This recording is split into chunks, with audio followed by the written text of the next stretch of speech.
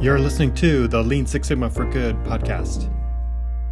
We help you learn how Lean and Six Sigma concepts can be applied to nonprofits, NGOs, and not-for-profit organizations. Visit us at leansixsigmaforgood.com. In this podcast, I interviewed Courtney Hudson. She's the Distribution Warehouse Manager with Rise Against Hunger. They were the first winners of the Excellence in Sustainable Development Award in 2019. This award is geared for nonprofits, not-for-profit organizations, and NGOs that are utilizing process improvement, Lean, Six Sigma, project management tools to further their progress towards sustainable development goals, specifically the 17 goals from the UN. We also have a video of the slides and another video embedded that talks about the organization itself that you'll hear in this podcast, so feel free to check out the video as well. That's available in the show notes. So if you know an organization that might be eligible for our award, we're going to give that out every year. Please feel free to check out the website link in the show notes and share that with those that might be interested. Thank you. So I'm here with Courtney Hudson. She works at Rise Against Hunger. And Rise Against Hunger was the first award winner for our Excellence in Sustainable Development. I wanted to have her go through and kind of talk through the project that they submitted and some of the work they've been doing to apply Lean and Six Sigma concepts to their nonprofit work. And so, Courtney, do you want to introduce yourself and give your most recent job title? I know you've had a lot of activity happening at the organization. So, and then just how you got into Rise Against Hunger, and then share a little bit of some of the improvement work you guys have done. Yeah, absolutely. Thanks so much, Brian. So my name is Courtney Hudson. I am the Centralized Distribution Warehouse Network Manager. And so I got started with Rise Against Hunger in 2016. And we were running a traditional model, which I'll get further into as the presentation goes on. But I opened up our first ever centralized distribution warehouse down in Southern California. Since then, we've opened up 2 additional ones, and I've kind of moved into more of a remote role, remotely managing the warehouse managers at those 3 sites. And so it's been a really fun experience in my career, kind of building an entire operation model from the ground up. It's been super fun to get creative and innovative with different strategies and ideas, which I'm really looking forward to sharing with you guys today. I got into the work with Rise Against Hunger, and I'll actually give you guys more information about our organization as a whole in just a few minutes. But I got into nonprofit work in general ever since college. I knew that I wanted to help those in need. I didn't really know necessarily how or in what capacity how I wanted to help them, or maybe where my strengths were going to be best utilized in order to help those less developed countries overseas. I've volunteered abroad in college in Delhi, India, and Moshi, Tanzania. So I've worked with some of our partners directly in those countries, and I just have fallen in love with the mission ever since. And so it's been really fun working with Rise Against Hunger, because our organization as a whole has so many facets that we try to, help those impoverished communities. Without only giving them meals, but actually empowering those communities and teaching them sustainable practices so that eventually they can turn to Rise Against Hunger and say, hey, you know what, we don't actually need your help or your meals anymore. Yeah, that's cool. And so that's a little bit of background. How did you get to the program in school? Was that part of your study, in supply chain, did you say? Well, how did you connect with those organizations? Yeah, so I was a president of a nonprofit in college that was actually fighting human trafficking. And so when you kind of boil down a lot of the social issues and social justice issues that we have in our world today, it kind of just boils down to people don't have their basic needs, which is food, water, shelter.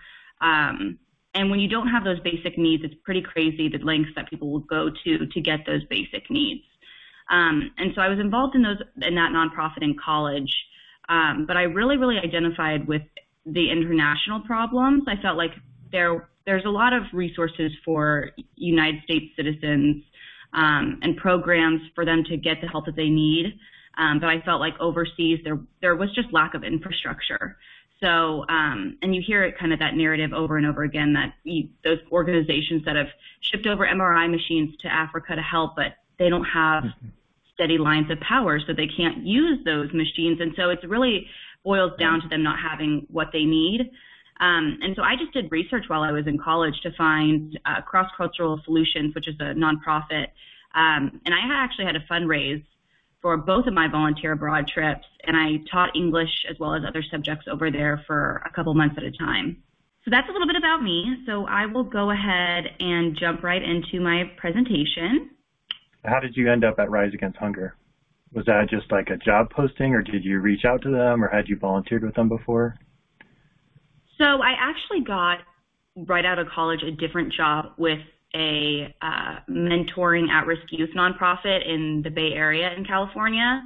And it was fun and it was great, but I just felt like I wasn't making a big enough impact there, that I was getting a little stir crazy within even just the first couple of months. So I was doing more research about international nonprofits that kind of focused their efforts on countries overseas. And that came about Rise Against Hunger. At the time, we obviously rebranded. It was called Stop Hunger Now, which was our old name. But I just really fell in love with the mission, and I really liked how the organization itself wasn't just distributing meals, but they were really trying to empower the communities through teaching them, sustainable farming, teaching them how to grow crops for themselves, how to make things so that they could sell them in the markets, and really teaching these communities how to provide for themselves so that we could back out of these cities. And so I really liked that kind of full circle mentality. And so I immediately connected with Stop Hunger Now at the time, and then have been with the organization ever since, almost 4 years now. I'll go ahead and move forward. So my presentation today is about Rise Against Hunger operational models. So when I first joined the organization, every location in the organization, there was 20 at the time, operated the same way. We adopted a growth mindset and a growth strategy that we really wanted to, reach more cities and at a faster pace. Our goal and our mission at Rise Against Hunger is to end hunger by the year 2030, which is also the United Nations goal as well. And so in this presentation, I'll kind of walk through how we've taken strides these past couple of years to get there. Throughout my presentation, I'll give you a little bit of background on Rise Against Hunger, the organization, why we adopted the centralized distribution model, some of the resources that we used to make sure that we were operating in the most efficient way possible, including SIPOC analysis, value stream maps, warehouse layouts, the implementation of 5S and safety, and then the long-term efficiencies and improvements. When I first submitted this presentation for the Sustainability Award, it must have been, Brian, I don't know, not a full year ago, but definitely quite some time ago. And since then, we've actually even seen some major strides to adopting what is actually in this presentation throughout our entire organization. So I'll explain that more as towards the end of the presentation. Okay.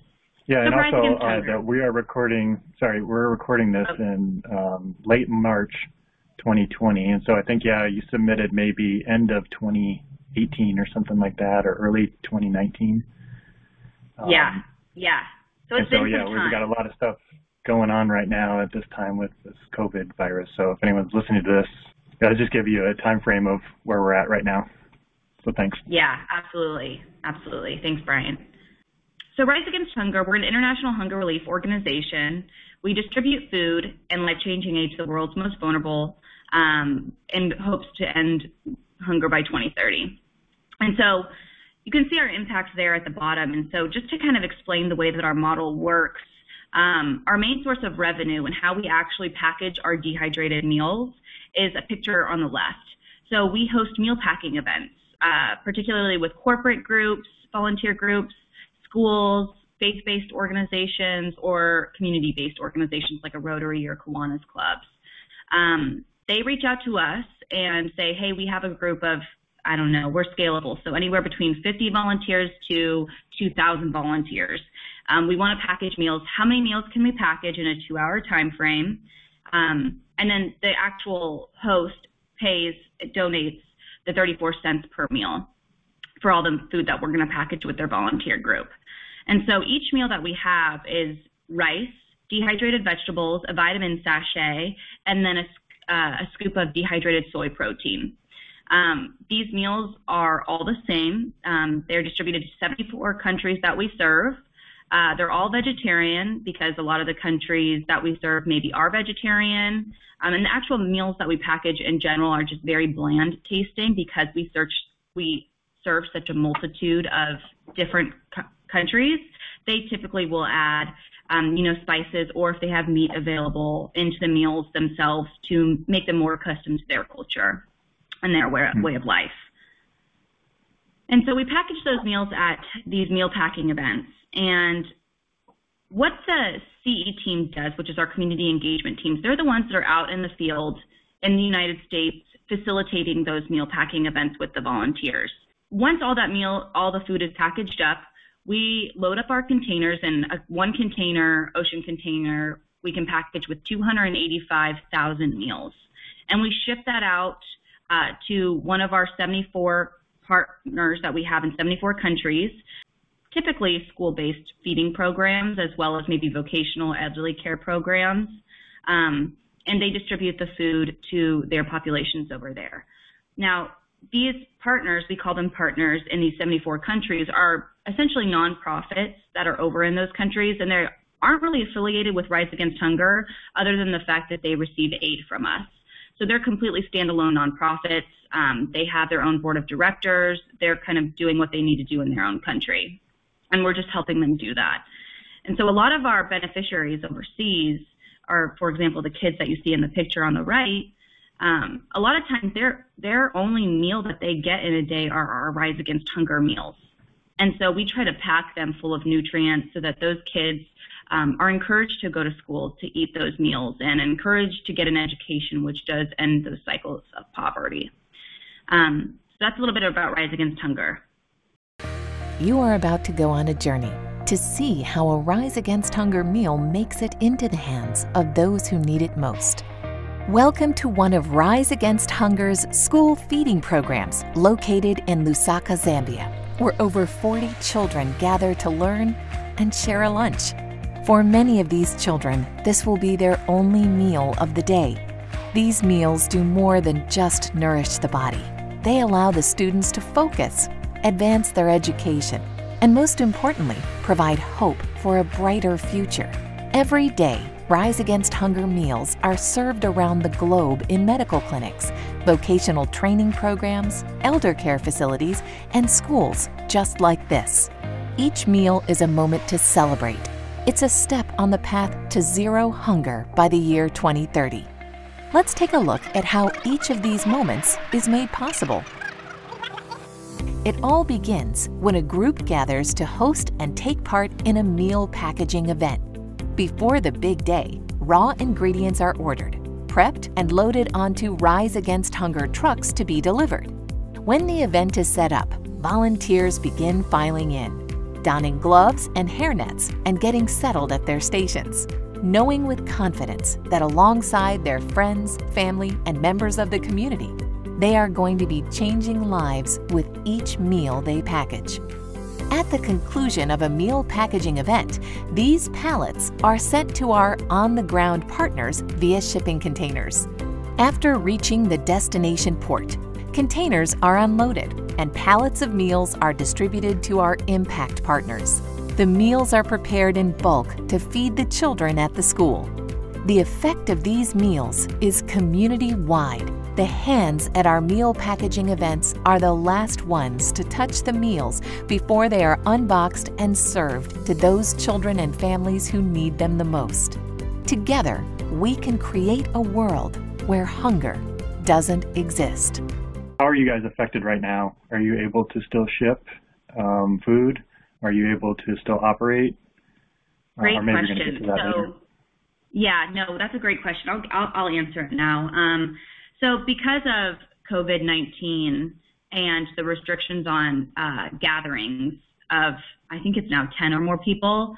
Obviously, we cannot package our meals in the United States right now, or anywhere overseas for that matter. And so we have had to cancel all of our meal packing events. Typically this time, March, April, and May is actually one of our busy seasons because we are a seasonal business. But because of the virus, we are not able to package meals, which means our beneficiaries overseas are not receiving meals. And so that's been a really tough pill for us to swallow, because not only is it affecting, of course, Americans who aren't able to work or who are stuck in their houses, but also our beneficiaries overseas aren't receiving meals. Right now, all of our events, Brian, are pushed out until June. So it's a big gap in our ability to package meals for our folks overseas. Okay, so to get into the kind of operational model. So when I first was hired with Rise Against Hunger, we had 20 U.S. locations, and they were all considered traditional locations. So what that means is each location is required to have a warehouse, heavy machinery, staff hired. To open up one of these locations in a city would take us anywhere from 9 months to 1 year in time, and a huge financial investment because we're signing 7-year leases. So we have a lot of cash tied up in these individual locations. Each individual location with our community engagement team were required to forecast their own ingredients, purchase those ingredients, store the inventory, clean the equipment, go out and actually run the meal packing events, market the meal packing events, and rent the trucks, and then come back, consolidate the finished goods of the meals, and then actually schedule the shipments as well. So if you are a community engagement staff 4 years ago at Rise Against Hunger, you wore several different hats. And as I'm sure we all know, when you wear several different hats like that, you can't really wear any which one of those hats very well because you're spread very thin. And so what we wanted to do was centralize the forecasting, purchasing, and inventory storage. We wanted to allow the growth for more locations. So instead of waiting 9 months to a year to open up a new location, we wanted to be able to, if we wanted to drop a location, say in Denver, Colorado, that would only take 2 months' time. And then we wanted to standardize processes and procedures. So if you were to go to a meal packing event in Southern California, that meal packing event would actually look drastically different than if you went to a meal packing event in North Carolina at our locations. There wasn't any standardization of processes, procedures, meal packing event experiences, anything like that. And then we also wanted to reduce cash spent on leased warehouse space and machinery. We had a lot of cash tied up in warehouse lease space, and it was also a big commitment. So we actually tried to open up a location, say in Salt Lake City, and we've had it completely fail. And it was a huge financial loss for us because we had to invest so much money on that leased warehouse space and the machinery. And so we wanted to kind of mitigate that risk, make it not so risky to open up new locations in new cities.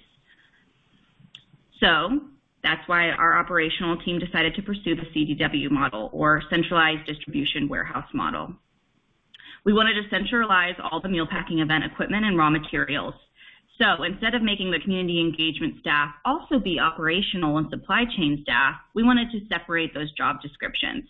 Let the people that are trained in warehousing handle the warehousing. We wanted to create small satellite locations that operate out of third-party logistics warehouses. So as you can see right here, the first ever CDW that we opened was in California. I opened it. And you can see all the satellite locations opening up. So instead of having one huge location in Santa Ana that covers this entire half of the state, opening up little micro locations that operate out of 3PLs. Operating out of 3PLs works really great for our model because we're only charged for what we use at that third-party logistics warehouse. So as a nonprofit, we're trying to cut costs anywhere that we can. So like I said, we're a seasonal business. So in December, when everybody's on Christmas or holiday break, we're not being charged for warehouse space, say, in San Diego that we're not using because we're not packaging meals there with any hosts. And then we wanted to increase operational excellence, which is standardize those processes and procedures. And we wanted to increase meal packing at satellite locations. So like you saw in a couple slides ago, we package about 76 million meals a year. We need to package a lot more meals in order to end hunger by by 2030. So how can we maintain that growth mindset and rapidly speed up our numbers, our growth margins, so that we can reach that goal by 2030? This was what kind of started this conversation about the centralized distribution warehouse. We decided that California was the best place to start just because we had such huge markets in California and we saw such potential. And for those Californians that are listening to this webinar, as you know, traffic is really, really crazy in California.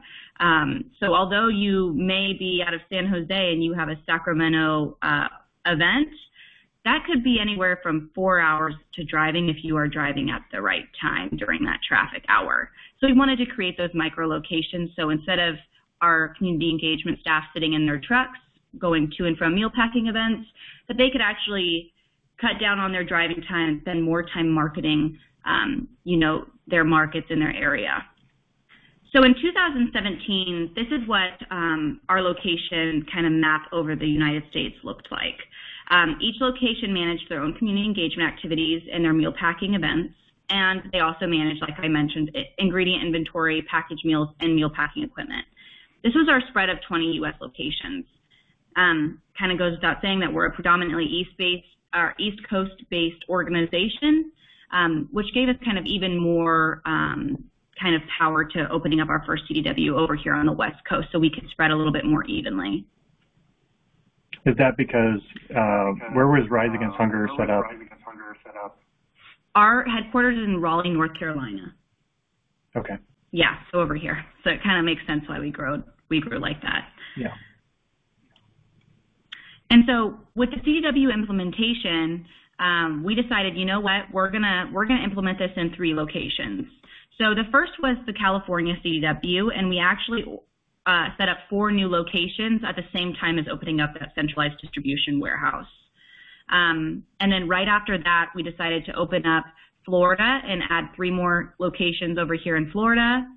And then we also decided to open up Indianapolis, which would cover the Midwest.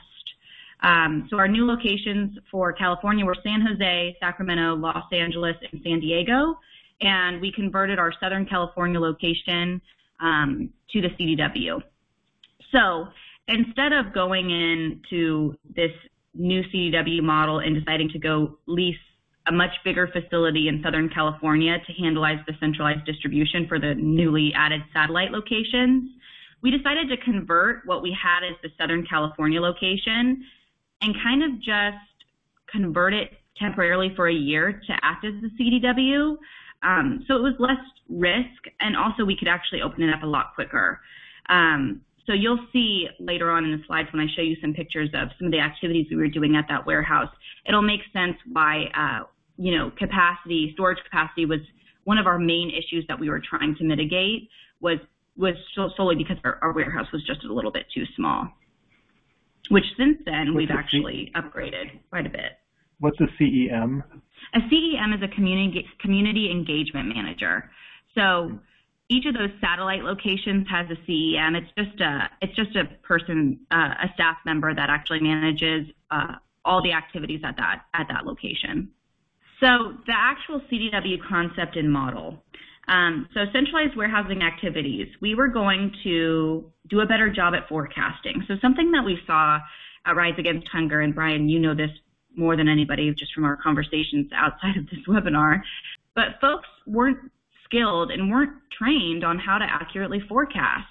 Therefore, you had huge discrepancies in inventory. You'd either have a location that has 150 days on-hand supply of inventory, or you'd have them where they are constantly running out and we have to spend significantly more amounts of money just to expedite shipments of inventory to that location. So nobody was really trained on forecasting or inventory or prep time or lead times or anything like that. So what we wanted to do was take that activity back into the side of operations. So meal packing, ingredient inventory, packaging equipment, preparing ingredients and equipment for meal packing events, and then finished goods inventory, which is those packaged meals. So up until this point, each location at Rise Against Hunger packaged their equipment differently. And so this is the meal packing equipment that volunteers use to package the meals at the actual meal packing event site. At each different location, they packaged and they kitted the equipment differently. They actually sometimes had completely different equipment than other locations. There was no standard there, which kind of feeds into that, you could go to 2 different meal packing events and feel like you're at completely 2 different organizations. And so we were really trying to bridge that gap by creating kitted meal packing equipment pallets. And so that's something that we did with the CDW concept. And then we wanted to focus on distribution and warehousing as a service to the community engagement staff. So typically in for-profit companies, your customer is the one that is buying and receiving the good that you are preparing. But at our organization, the CDWs, our customer as CDW staff is actually our community engagement teams. So the community engagement teams, which are these satellite locations, once they plan a meal packing event, they actually send that order to the CDW. We prep the pallets to provide for that event, and we send it back to that CDW or that satellite location. They use local transport. They go run the meal packing event. When they're done, they drive back to their satellite location, which is typically a third-party logistics warehouse, and then they send all those goods back to the CDW location for us to kind of go through, clean the equipment, repack it, and focus on what's next. So in a sense, our customer as CDW staff are our people, our satellite locations. And so really focusing on that being a service to the community engagement teams. And this actually freed up a lot more time for our community engagement staff to focus on prospecting and relationship building and growing their markets. So we were seeing all this time and focus lost on the CE side because they didn't have enough time and capacity to actually try to grow their markets, get more meals, get more meal packing events. And so now we could expand and grow faster without having to worry about warehousing at each location. So to do this, we decided to focus on essentially 6 processes at the CDW locations: event staging of equipment, event staging of ingredients, the actual raw wash, sanitize, and rekitting process of that returned equipment post the meal packing event, the finished goods or the packaged meals consolidation and shipping out process, the new equipment kitting process. So when we do grow, we need more equipment to supply for our volunteers, so what that kind of looks like, and then vendor shipments into the CDW, so raw material shipments into the CDW. And you'll see a lot of our customers are those satellite teams, kind of explaining that a little bit further. And then, of course, the finished goods are going to our impact team and global logistics coordinator and our recipients overseas. And so we used the SIPOC analysis to really kind of draw out what are the main competencies that we want CDW staff to master, be the best in class. And so that's kind of what we focused on here in the SIPOC analysis. We created a warehouse process and value stream map, and it kind of shows you what I explained a little bit earlier. So our suppliers ship everything to the CDWs. We store everything. We pick orders according to FIFO for meal packing event orders at our 6 locations. We transport it to our community engagement staff, to their 3PLs. They run the event. They send back the dirty, we call it dirty meal packing event returns and the finished goods. We put it away and we clean and rekit the equipment. Once we have 285,000 meals, we build the pallets and we load and store and ship the FGIs to feeding the customer, which is our partners over here. And so we were able to see how much time it took for us to do each of these activities, which really helped us identify where we wanted to cut down on time. So that was the next slide here was, okay, what are some improvement ideas that we can harness our 5S and physical design and layout of this warehouse to really cut down on the time between these major activities. Are you interested in learning more about Lean and Six Sigma? Or are you looking to expand your existing skills to apply them to environmental impacts at your work or in the local community? Check out our free online course called Lean Six Sigma and the Environment on thinkific.com. We'll teach you about the lean forms of waste and waste walks, which stands for water, air emissions, solid waste, toxins, and energy. We'll go over examples of reducing electricity and solid waste, teach you how to involve your facilities in environment safety and health personnel. We'll provide guidance on how to green your 5S and Lean Kaizen events and many other tools specific to finding environmental opportunities. Learn more at lean6sigmaenvironment.org.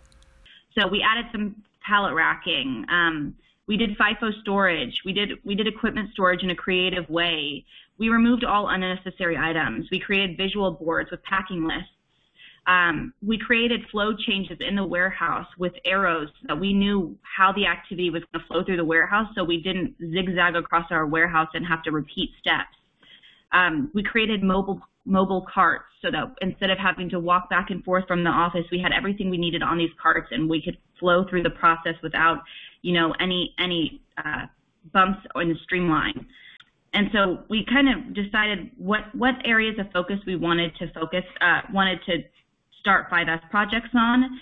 And so I kind of go over that a little bit further over here. So this was our original April 2018 layout. We had no pallet racking, as you can see. We just had pallet positions. We had these wood shelves that were already in the warehouse. Again, we took this over from a traditional warehouse model.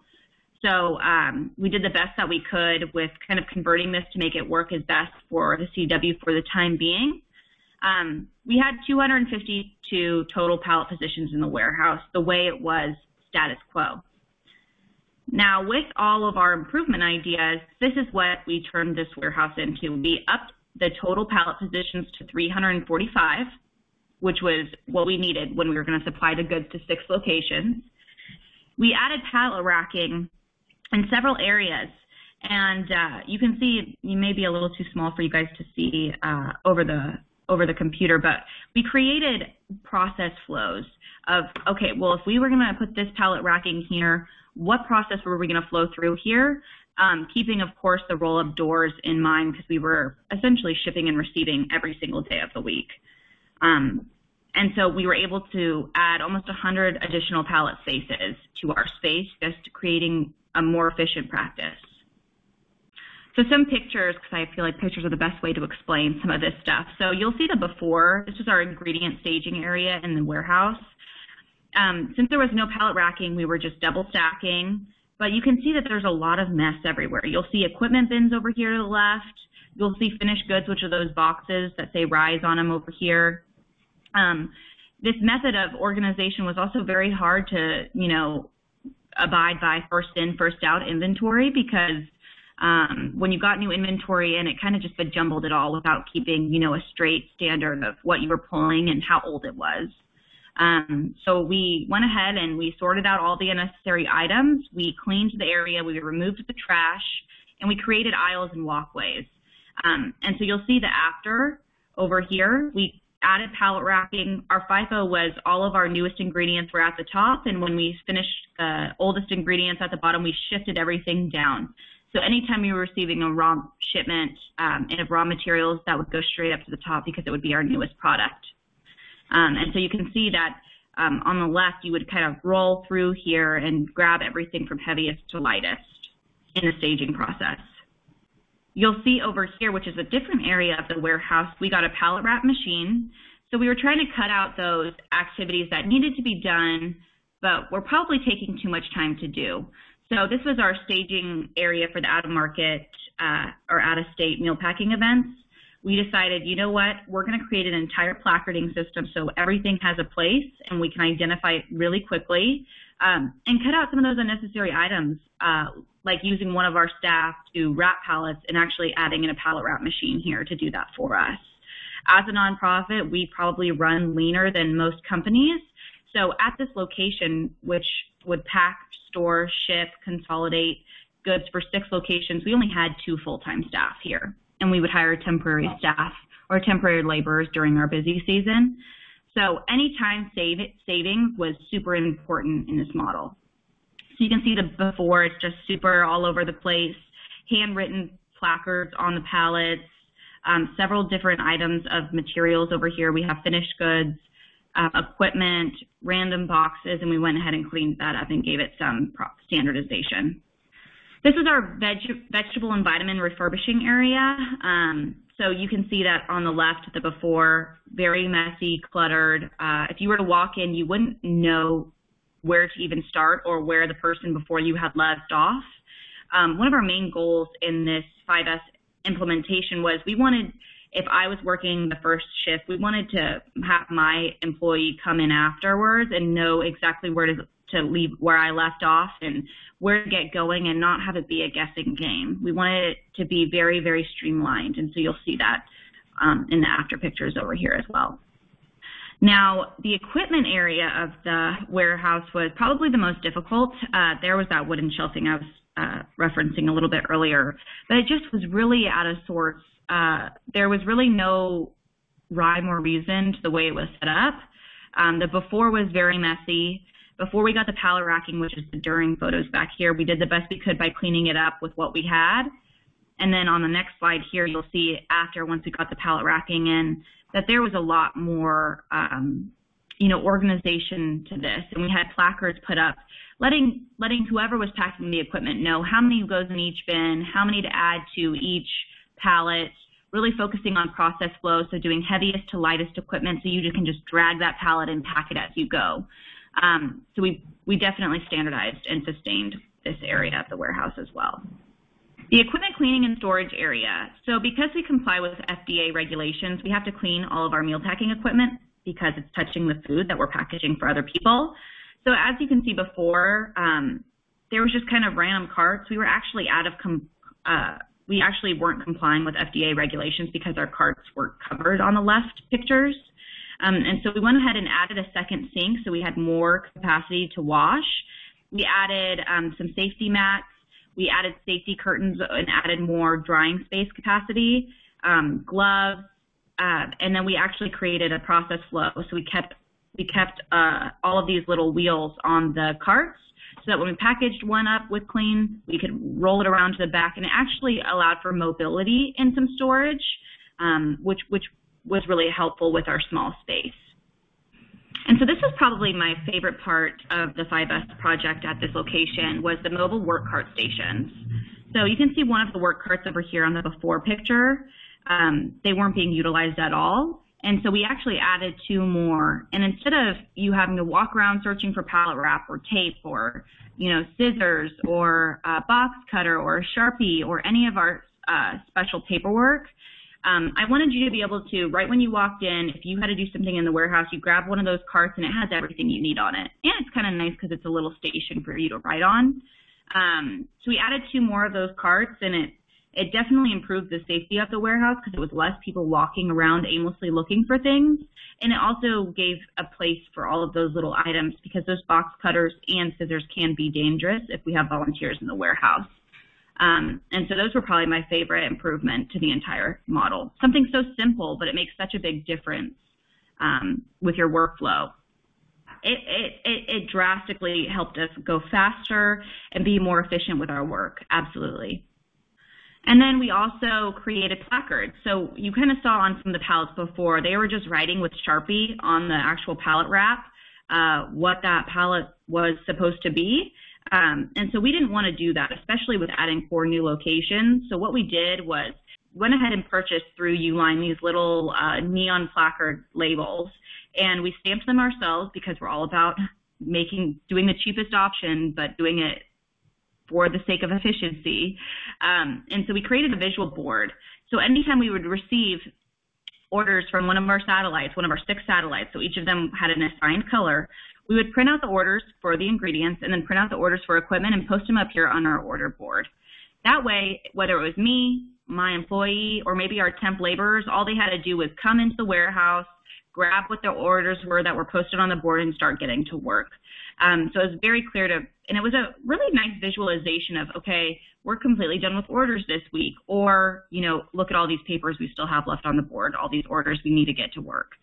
And so each color corresponded to one of our locations. So we had Orange County, Los Angeles, San Diego, San Jose, San Francisco, and Sacramento. So those are the 6 colors. And then we had the purple labels for our out-of-market events, which are just out-of-state events.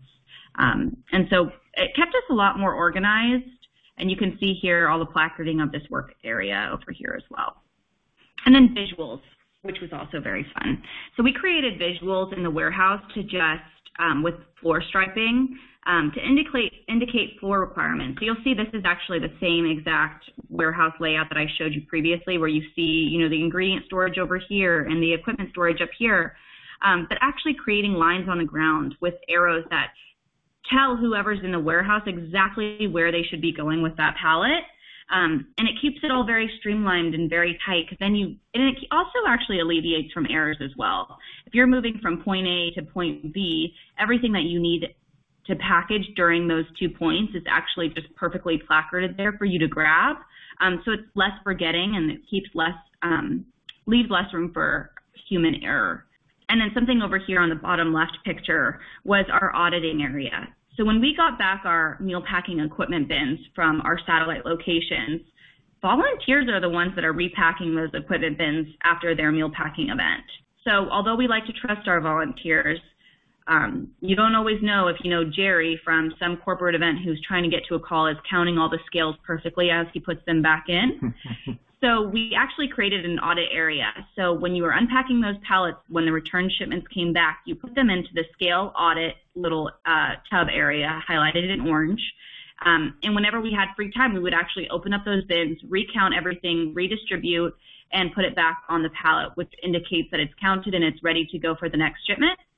And to remind anybody who was in the warehouse, because we oftentimes do use volunteers to help us with some of these warehouse activities, we have a placard up here that tells you exactly how many scale trays should be in this bin. And we have that for all of our equipment bins. And then here's our visual shipping board and 5S board. So this was it previously, before. So you can see there's actually like a random coffee table in here, and I don't even know why that was there, but hey, we got it moved out of there. But you can see there really wasn't any board or any organization to the board. So we actually created an order board, which I showed you previously, and then we also created a 5S board telling you the pallet pathway guide. What do each of these arrows mean on the ground? And gives you all your placards that you might need here, all your instruments to keep the warehouse safe and clean and sustainable. And so that was a really fun thing, this little cork board or peg board that we implemented here as well. And I won't go through this whole list. I was actually thinking about deleting this, but I decided to keep it just for, looks good. But this is actually just our initial 5S action items. Some of them were easier than others, so all office spaces and restrooms professionally cleaned, just giving us a blank slate so that we can actually prioritize and organize efficiently with a clean environment. And then also just maybe making us OSHA certified, so like making sure that we're compliant with OSHA, so posting emergency exit floor plans, making sure that we have shatterproof lights, all this good stuff is stuff that we implemented at this warehouse. And then this was our throughput estimates. So we wanted to make sure that we were planning the warehouse according to the total capacity that we were expecting. So you could see that during a peak week, we have quite more meals that we're packaging in a week versus the average week. Now, let me remind you, 285,000 meals qualifies as a full ocean container. So we're talking about our peak weeks. We're packaging a full ocean container worth of supplies and then some in just 1 week. So our peak weeks are very heavy at our CDWs. And so you can actually see our peak month. We're talking about over almost 1.5 million meals that we're packaging in a month. At some of our other locations at Rise Against Hunger, they package 1.4 million meals in their entire year. So we're talking about these CDWs having the capacity and the time and the organization to do what some of our locations do an entire year in an entire month. And we were able to do it because of all of these efficiencies and working throughout all the details. On the shipping container, yes. Is it possible to send smaller amounts, or is it just like the same price? Or you mentioned that 285,000, is that the best economic way to get a shipment sent over and it goes by ship? Yes. So if it's a full-length container, we can ship about 20 pallets if we do 2 spin wheels with the way that we load the pallets. Our pallets are 84 inches high, so we stack a lot of meals on those pallets. The reason we can send 285,000 meals per container is actually the weight as well as the pallet count. Typically, it's 43,500 pounds is a full container of our meals. So we hit right underneath that 44,000 mark. We don't ever send partial containers. What we do sometimes, though, is say we'll send 10 pallets of meals, and then we'll send 10 pallets of gift-in-kind donations. So gift-in-kind donations are donations that aren't meals that some companies donate. So a lot of times it's medical supplies, protein powder. Under Armour donated a bunch of shoes and activewear, and we just send that on pallets. But we do try to always fill up the containers, because if not, it's the same price to move it, and you're not getting as much, benefit when they're unloading it for the beneficiaries.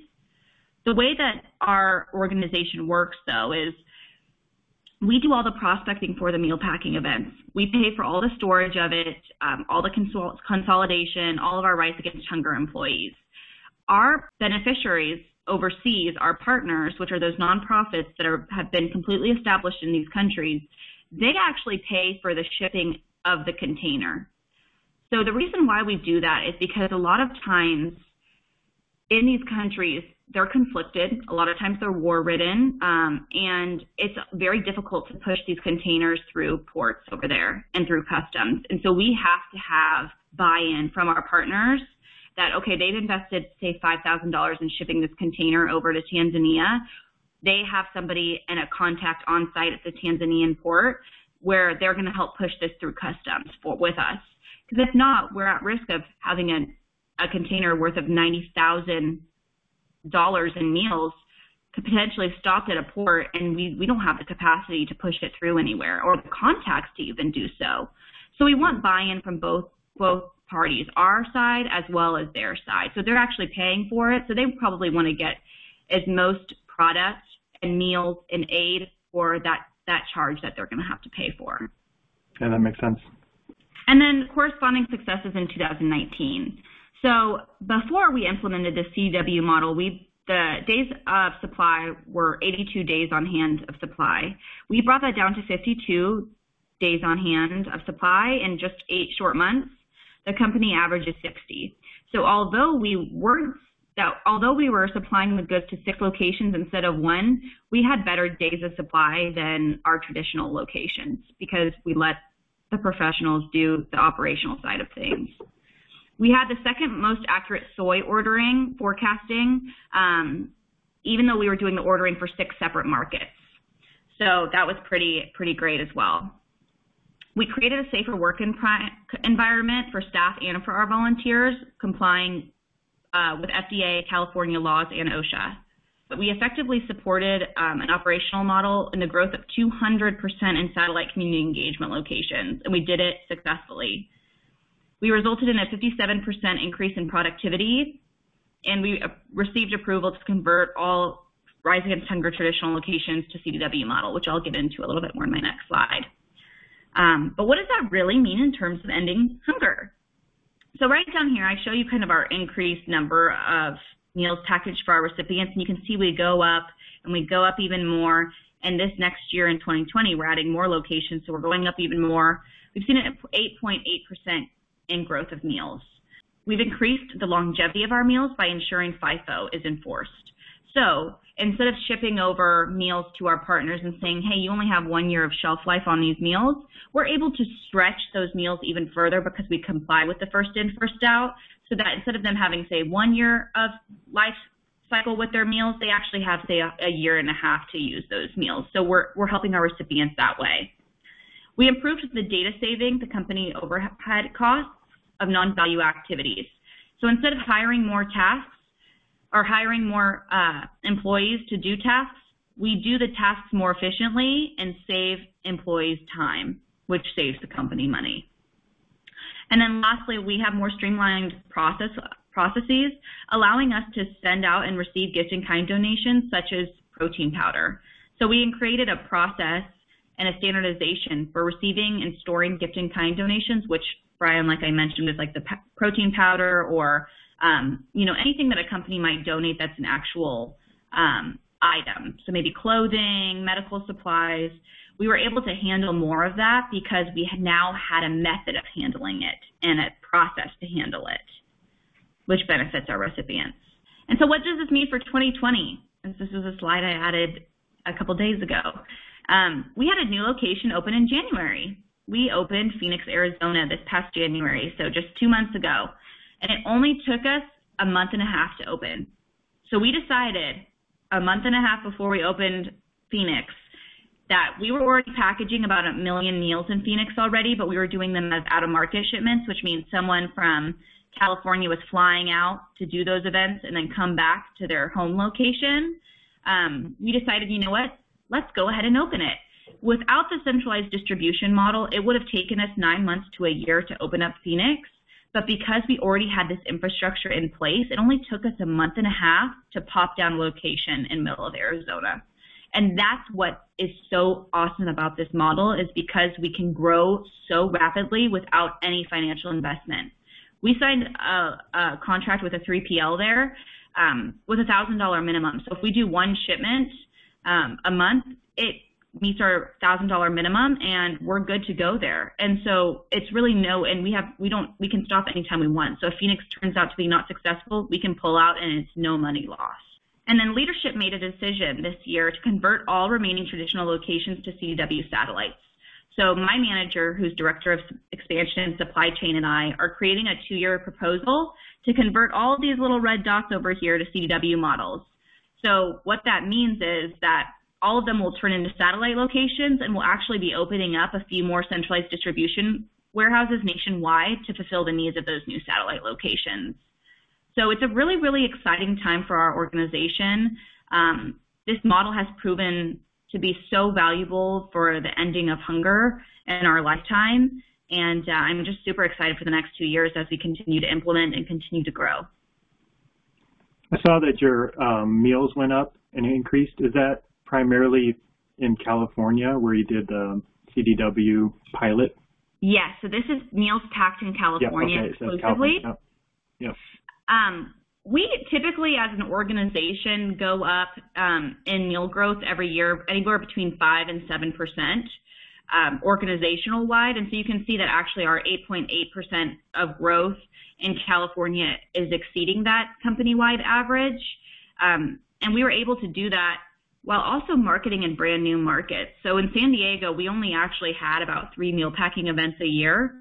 And so when you pop a staff member there and say, okay, grow that market, it actually is pretty difficult to make it grow very rapidly, because a lot of our model is creating these relationships and making people educated on world hunger, and growing that rapport with them so that they trust our organization and what we're doing enough to invest in us, which is hosting a meal packing event.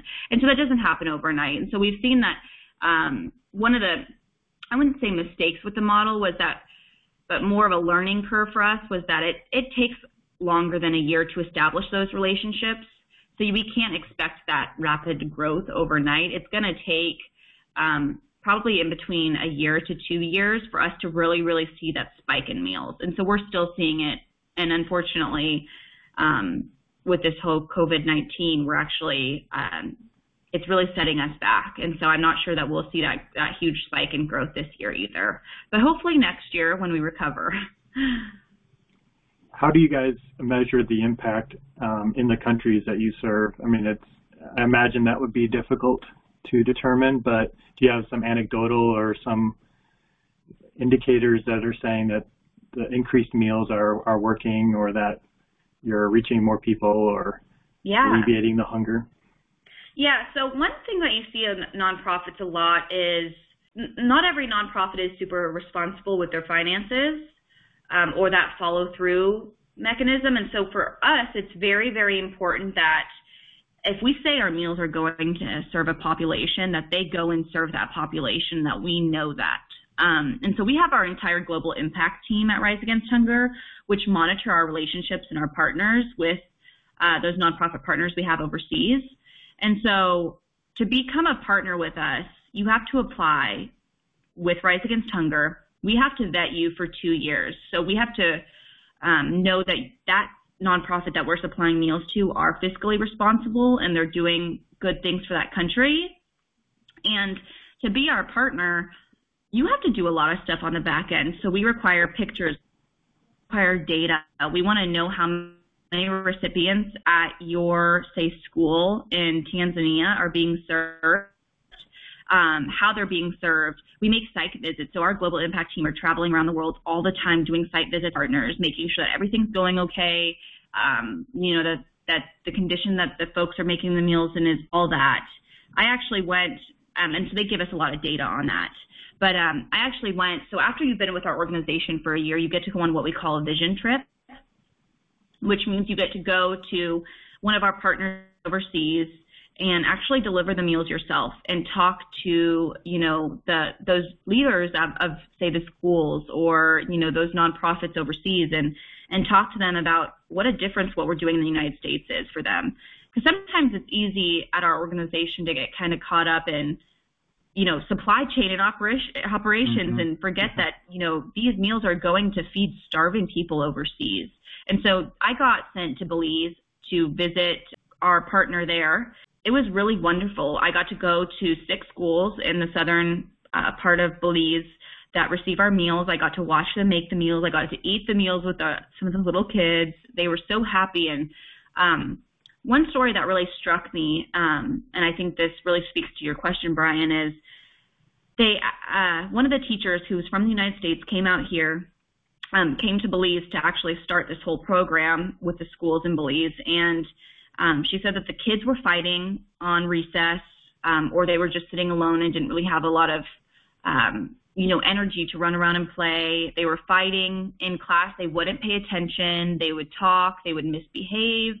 And then she came back to the United States. She ended up getting a contract with Rise Against Hunger, so we started shipping meals over there. She went back to Belize a year later, and she said that since all the kids were fed, there was no fighting, everybody was paying attention, and she said it's really, really interesting how if kids have their basic needs met, that they're able to learn, and that just not having food, and I mean, that would engulf your whole life, is just not even being able to eat every single day what you need to eat to survive. Of course you're going to misbehave. And so her story really struck me because our meals aren't just meals. They're hope. We're giving these kids a better life. They're encouraging these parents to send their kids to school because the parents at least know they're getting fed, but they're getting educated. And that's what ends these cycles of poverty. And that's what ends world hunger. And so that story really, really resonated with me because we are making a difference. These meals are making a difference. Yeah, that's awesome. Yeah. So that's it. I've got a couple other questions for you. Yeah, absolutely. Can you talk about the event experience for the companies that come in and pay for the meals and then bring their teams? So the other piece was when we had our conference last year in Orlando, we went to the Orlando facility.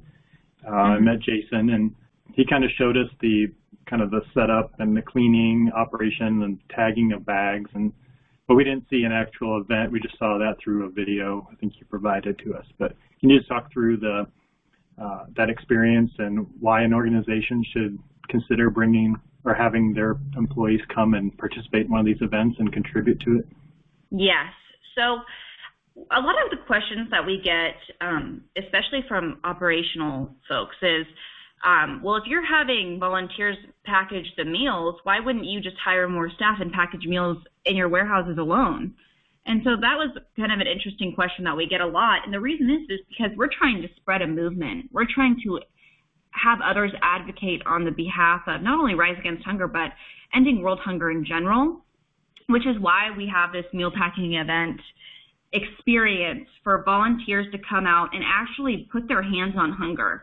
It's a very different thing asking somebody to donate money, which is always great. Every nonprofit needs them to donate money, but to actually donate time is one of the most valuable things that you can donate. And so these companies and these churches or these schools, they want to instill the power of volunteerism in their employees or in their students. And so we offer an outlet for that.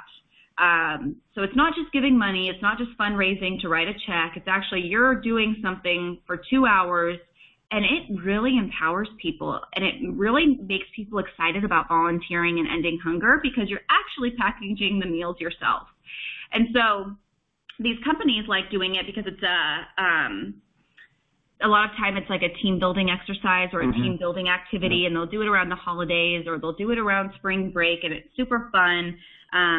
You get to kind of put tables together. There's about 6 volunteers around each table, and everybody's talking and everybody's having fun. They have hairnets on, they have gloves. They're packaging the meals, pouring all 4 ingredients into our bags, and then they actually weigh the bags, they seal the bags, and then they sticker the bags with the expiration date and the lot tracking information. Those volunteers' hands are the last hands to touch those bags and put them into the boxes before they're opened up on the other end in another country, feeding those recipients. And so it's a really powerful model that we've built, and it's really encouraged, the spirit of volunteerism and giving back, and not just giving money, but giving your time, which is so, so valuable. And so that's our meal packing experience. We have whoever is hosting the event, so whether that's a corporate partner, a faith-based partner, a community partner, or a school, we have them donate the 34 cents per meal, and it's a kind of a sliding scale. So the more meals you package, the less you have to pay per meal, just because obviously there's certain costs associated, such as renting the truck, the staff time, the shipping costs, that it kind of remains the same if you package more meals, so we kind of can lower it a little bit. But we'd have the companies or whoever the host is make that tax-deductible donation to us to cover the meals. And that's why we were able to grow so rapidly, is because it's a really sustainable method of, receiving revenue in order to keep our mission going, but also interacting and creating an outlet for people to volunteer. And so instead of us, hiring more Rise Against Hunger staff who are already passionate about ending world hunger and shoving us into a tiny warehouse to package meals, we want to go out and reach. We reach a lot of volunteers, and we call them hunger advocates. So we have millions of volunteers over the United States that have worked with us. And so, we have over 454 million meals packaged by volunteers. And so that's a movement. We're creating a movement to end hunger by 2030. Yeah, I think there's a lot of value for an organization from the team building side of it, and also feeling like they're, that time to educate and find out and learn about the problem. If the company just donates the money, they don't get that buy-in, and then the employees see, wow, our company has committed time and money to this cause. This is a nice company to work for. And so I think there's huge benefit for an organization to consider these types of, hands-on, engaging activities with organizations like yours. And what's even cooler about our model, Brian, too, is we're completely scalable, and we come to you. So if you have a conference room that can hold the amount of volunteers that you want us to package meals in, we drive everything to you. We load it all in. We set it up. All you do is have people come to wherever on your campus or your site or in your building, package the meals for 2 hours, and you're only taking away, 2 hours of productivity from staff time to come out and volunteer because it's so accessible and so easy. Whereas a lot of these other organizations, you have to go off-site, and it turns into more of an entire day activity. So it's a really cool way to make a really huge impact with a really, really small time investment. How would an organization get a hold of you to schedule or learn more about one of these events? On our website, riseagainsthunger.org, you can see where the closest location is to where you are, and you can actually send in just a request saying, hey, I'm interested, this is, how I heard about you, and we actually have an entire opportunities lead process where we would connect you with which location would best serve where you are. So although there may not be, say, one of our locations in Denver, Colorado, we can actually create an out-of-market event and still be able to ship everything to your site and still run that meal packing event for you, even though we don't have an actual existing location in that city. Awesome. I think it's a great overview, and I think it's I don't have any other questions. Do you have anything else you wanted to add? No, that's it. And if you are interested, I'm sure Brian will send out my information as well, or if you have any follow-up questions or maybe any ideas. I love collaborating. So if this, made you excited and you maybe want to do some skills-based volunteering or talk more about operations, supply chain, our model, or have any great ideas for us, please feel free to reach out. I love collaborating and meeting new people. And that's all for me. So thank you guys so much for listening, and I hope you have a great rest of your day. Thank you so much for your time, Courtney. Good talking to you, and keep up the great work. Thanks, Brian.